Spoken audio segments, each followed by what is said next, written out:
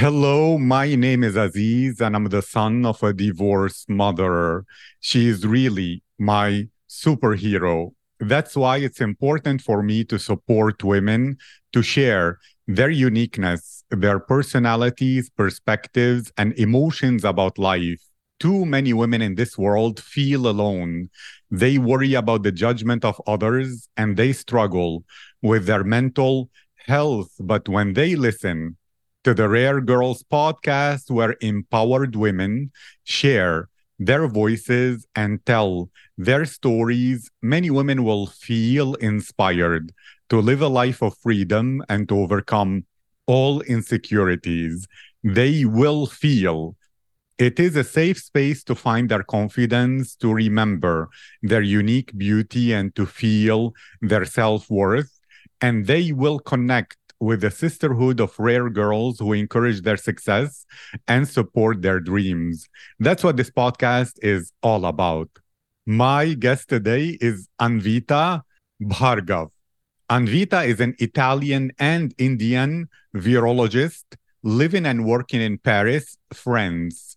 Apart from being a scientist, she is also a rocker, a pole dancer, and occasionally a poet. Anvita, how are you today?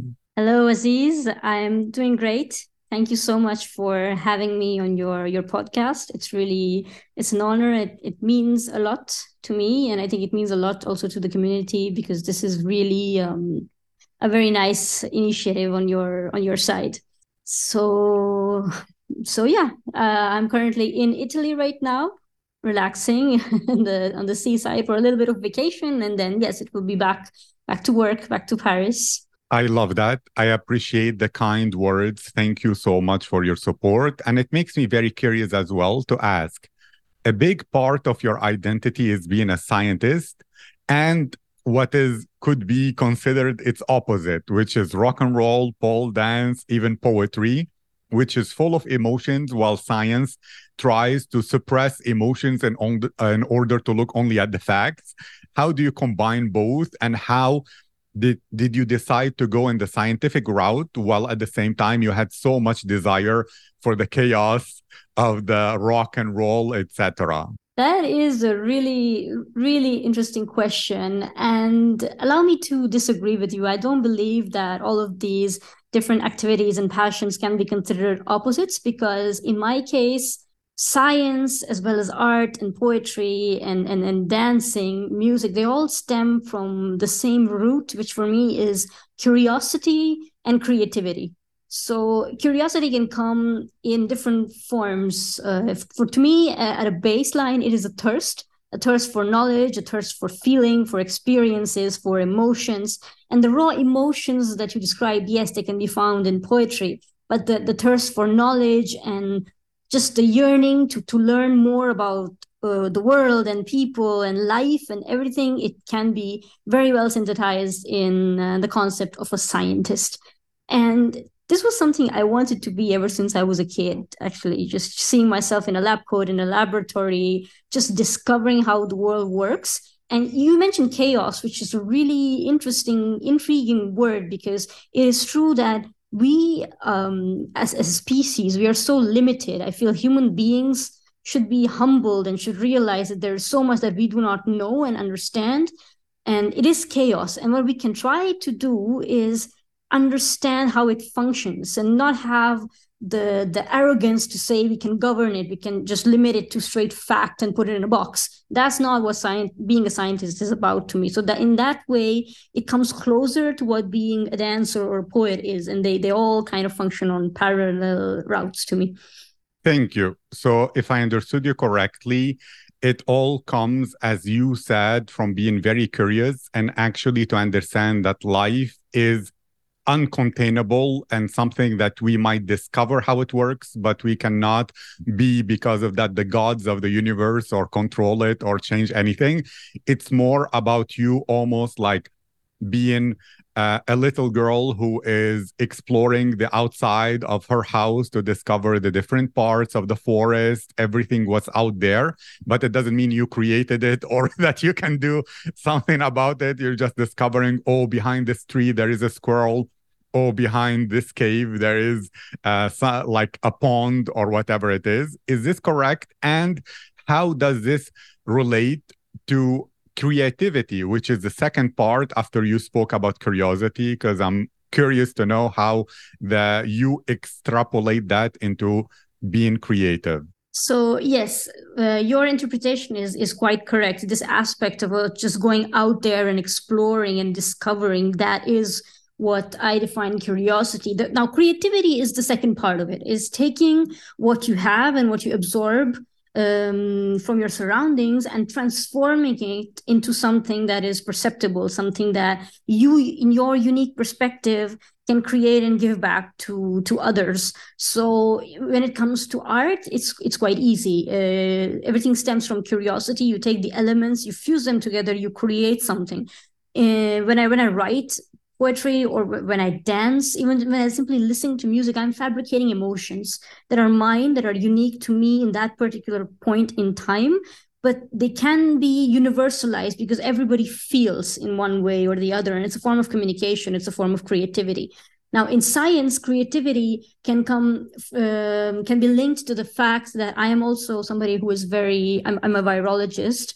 And after the pandemic of COVID-19, of course, that sparked even more my interest and my curiosity towards this field. And in that case, creativity is put to the service of how can we use this knowledge to improve the conditions of mankind, of healthcare, of the planet, just human beings, animals, whatever. How can we put this knowledge to use? But again, in a very humble and not exploiting way. That's not my way of viewing science, but I am very healthcare oriented. I am all about understanding, in this case, viruses, and maybe seeing a way how we can use this for prevention and treatment. So that's where the creative part steps in. I love that. I loved how you said your unique emotions, you're fabricating them in that point in time, and you can universalize it. I want to ask more of a psychological question. Nowadays, even because of the pandemic and social isolation, there are many women who spent a lot of time at home, even girls who crossed into university, but they didn't go there, they stayed at home. And therefore, there is a level of anxiety that comes from being sheltered and afraid of the unknown. There is psychologically a thought that the only way to overcome fear is actually curiosity. Because if you're curious, you cannot be afraid, since curiosity drives you forward onto the unknown. Do you agree with this? Or if not, how did you find your confidence in order to be so multidimensional? While some people who might have rigid thoughts, even within the science community, they were like, you're a pole dancer, you're not a real scientist, or whatever it is that might be. So tell me a bit more about your perspective on this. Oh, okay. Yeah. Well, this is a tough question, and I'm not a psychologist, so I don't know what would be the right appropriate answer for it, but for sure, it was a very delicate period of time for women, especially for young people in general, people who are still in universities and the education system. This level of uncertainty, for sure, it impacted all of us. I did my PhD during the pandemic. I graduated my PhD during the pandemic, and it was as though you were living in this kind of parallel universe, and you're just being dragged by the situation, by history, by things that you really cannot control. And that is enough to send people down into a hopeless state of mind, unfortunately, yes. So on the one hand, it is very important not to lose that curiosity, that drive, that passion, and take something negative and transform it into something powerful. Focus on whatever is the positive. Focus on the fact that we are still okay, and then we will get through this as a community, as a person, as a human being. But of course, on paper, it's easy to say all of this. It's not easy to put it into practice. So from a personal point of view, I was very impacted by the pandemic, and just in a personal headspace of mine, it was not the best time of my life. So on the one hand, you are aware that you can do something to get out of it, but you cannot really do it on your own. So that's when strength also lies in the fact that sometimes you need to accept that you need a helping hand to sort these thoughts out. And a helping hand can be community, first of all. And in my case, now this is where the pole dancing part steps in, right? Because that's a community that is so strong. And it was tough, actually, because in Paris, gyms and sports clubs were closed during the pandemic. And I was doing my PhD at the same time. So I didn't have like an external parallel venting route to figure out to keep my feet on the ground. Yes, the scientific community is very strong, but it was under a lot of pressure at the time, as you can imagine, pressure, international pressure, mediatic pressure, political pressure. So it was the community, but everybody was at the edge of the wire, let's say. That other aspect not being there, it was kind of a little breaking point. And that's where it's good you mentioned psychology, because I had to resort to a therapist. And I admit, and I listened to many other wonderful ladies on your podcast mentioning the same thing, accepting that you have to go towards that kind of psychological support is really a strong point. And sometimes it is necessary, and there are no regrets in doing that. And it's not really that you need help. You just need help to figure out how to best align and use the tools that you already have, but you're confused, you're overwhelmed, and you don't know how to put them together.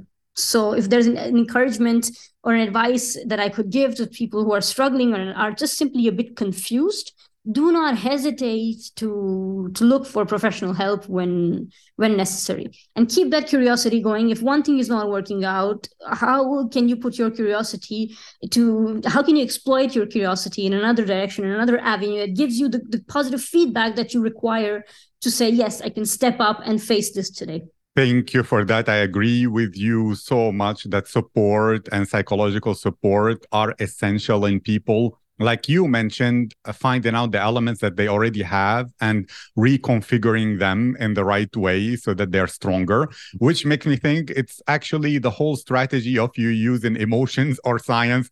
Because in science, you discover what exists in order to reintegrate it or connect it together in a new way. You spoke about transformation and venting. So if I understood you correctly, to you, it's both. Like whatever exists in that moment, it could be something that inspires you, like a piece of music that gives you an individual kind of emotion, which is you transform the experience into that emotion, or you had some negative emotions that you are venting, and then you create those into a universal experience that other people who can feel with you and share with you as well.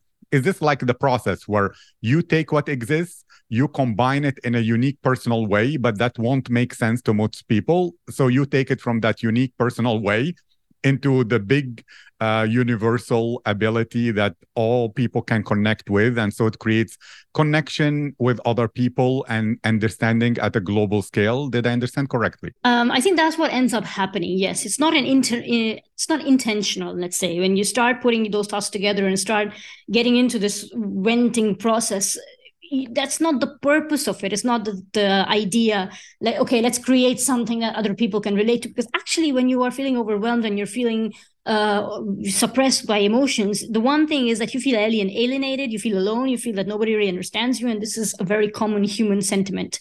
So at that point, the last thing that you're thinking is, oh, I know the other people are suffering like me. Let's connect with them. So that's not how it goes, right? Because you feel alone and sometimes you feel that nobody really understands. But when you get into this healthy process of processing your feelings, your anxieties, your emotions, that's what ends up happening. It's a very pleasant consequence that if you do create an output, people can relate to it, people can see it. Now, I'm not saying, for example, I say I'm a pole dancer. I'm not a professional. I am not at the level that I can go into the Olympics tomorrow by far. But what I do makes me feel fine when I achieve that moment of creating that, of following that choreography or doing a specific complicated trick on the pole. I feel, even though it hurts physically sometimes, it makes you feel validated emotionally and mentally. And that is what creates the connection. That is what resonates with another person. May it be the person who, your fellow athlete standing next to you, who gives you a high five saying, yeah, you did it. Or somebody who's watching a video saying, oh, wow, that little piece of music, you can see it in your expression. You were really feeling it. So these are the little victories. It may not be Olympic level or competition level beautiful, but it resonated with another person. It gave them something enough to make them come to me and say, wow, I felt that. Good job. That was nice. And this happens all the time amongst all of us as a community. And it's really that's the sharing. And it's just a consequence. And I feel it's beautiful. I agree with you. And so many of the women who are involved within the pole dance community that I interviewed spoke about how great it is. Some said this is the best community of all. They tried all kinds of different communities, even within different dance genres, and it cannot compare to the fact that within the pole dance community, so many people are so supportive, while in others, they could be much more competitive and selfish compared to that. To ask you your opinion as someone who is more analytical and scientific minded, at least in this aspect, what do you believe are elements that allow the emergent property of the community of pole dance to be so welcoming, so supportive, that maybe other communities can learn from in order to integrate and have such a situation that makes each person, whether a beginner or an advanced, feel, like you said, validated, happy, encouraged, and never discouraged from continuing to do it? I think, and this is my interpretation of things, you have to trace it back to the social perception and the historic perception of pole dancing. Now, it is emerging quite recently as a sport, as a gymnastic, athletic discipline, right? So I am not saying maybe in 20 or 30 years from now, even pole dance will become that really competitive and almost toxic environment that other sporting categories have unfortunately been driven towards. I hope it doesn't happen, because it is stemming from something that is very nice, very welcoming, very sort of like a shelter.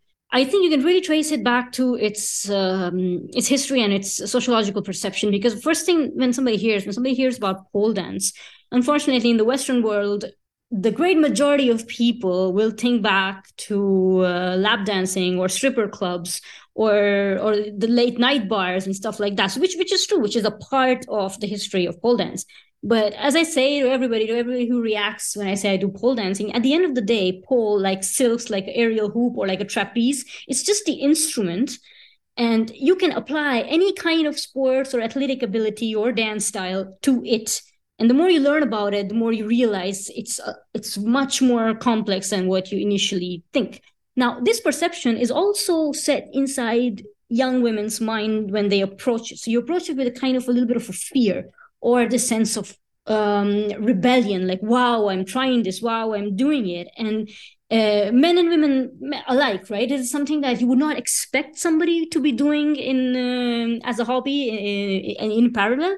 So there's this fear, this defiance, this kind of energy of feeling a little bit immortal, saying like, I'm a pole dancer.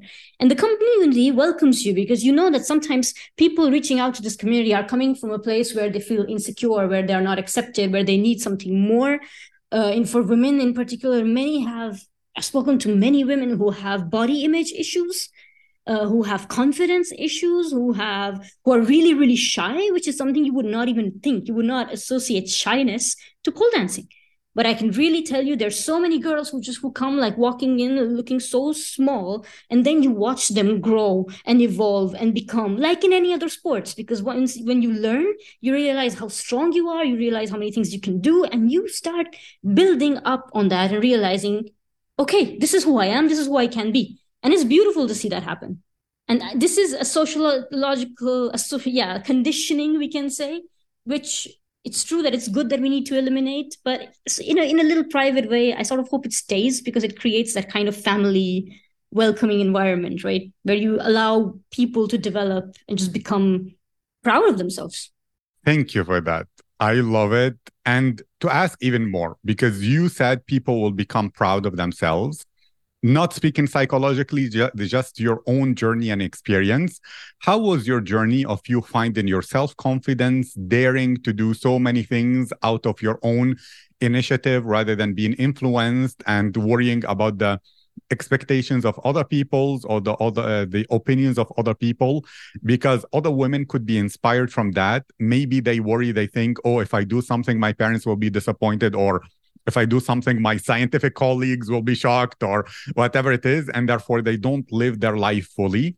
To you, how was that journey? How did you deal with a bit sometimes of extra shyness that you developed into confidence, and your journey of being proud of who you are? It's a complex journey, and I cannot say that I have reached that level fully yet, because there are good days and there are bad days. There are days when you feel like superwoman, and days where you feel like, oh my god, like everything is just I am not all that, right? But it's a constant journey, and there's no destination, because as you grow and as you live new experiences, you always constantly have to work on that, and it's not easy. And I consider myself lucky because I have always relatively had support from like even scientific colleagues, or even if the family.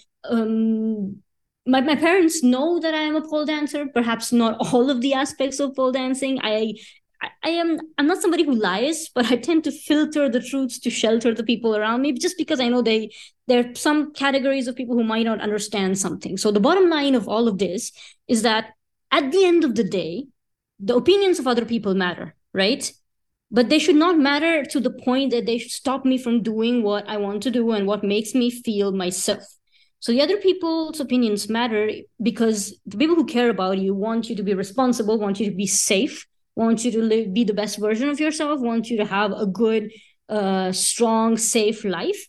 Perfect. That's all that matters to them. If there's something else that, in their opinion, they don't like, that's not my problem anymore. I'm living up to their expectations. I'm following in those guidelines. And if beyond that, I want to do other things that make me feel me, that's not any of their business anymore. And I stick to that. And sometimes, yes, I do get that raised eyebrow or that sneaky comment from colleagues or some remark. I like it. I am proud of being eccentric. I am proud of not fitting into a box. I am proud of surprising people, like just being there and see, yeah, really? Yeah, well, yeah, this is who I am. Want to know more? We can talk. That's it. Thank you for that. That was really inspirational. And I'm wondering whether, I'm curious about this, whether being multicultural, because sometimes when you are multicultural, you don't fit in within any culture at the same time.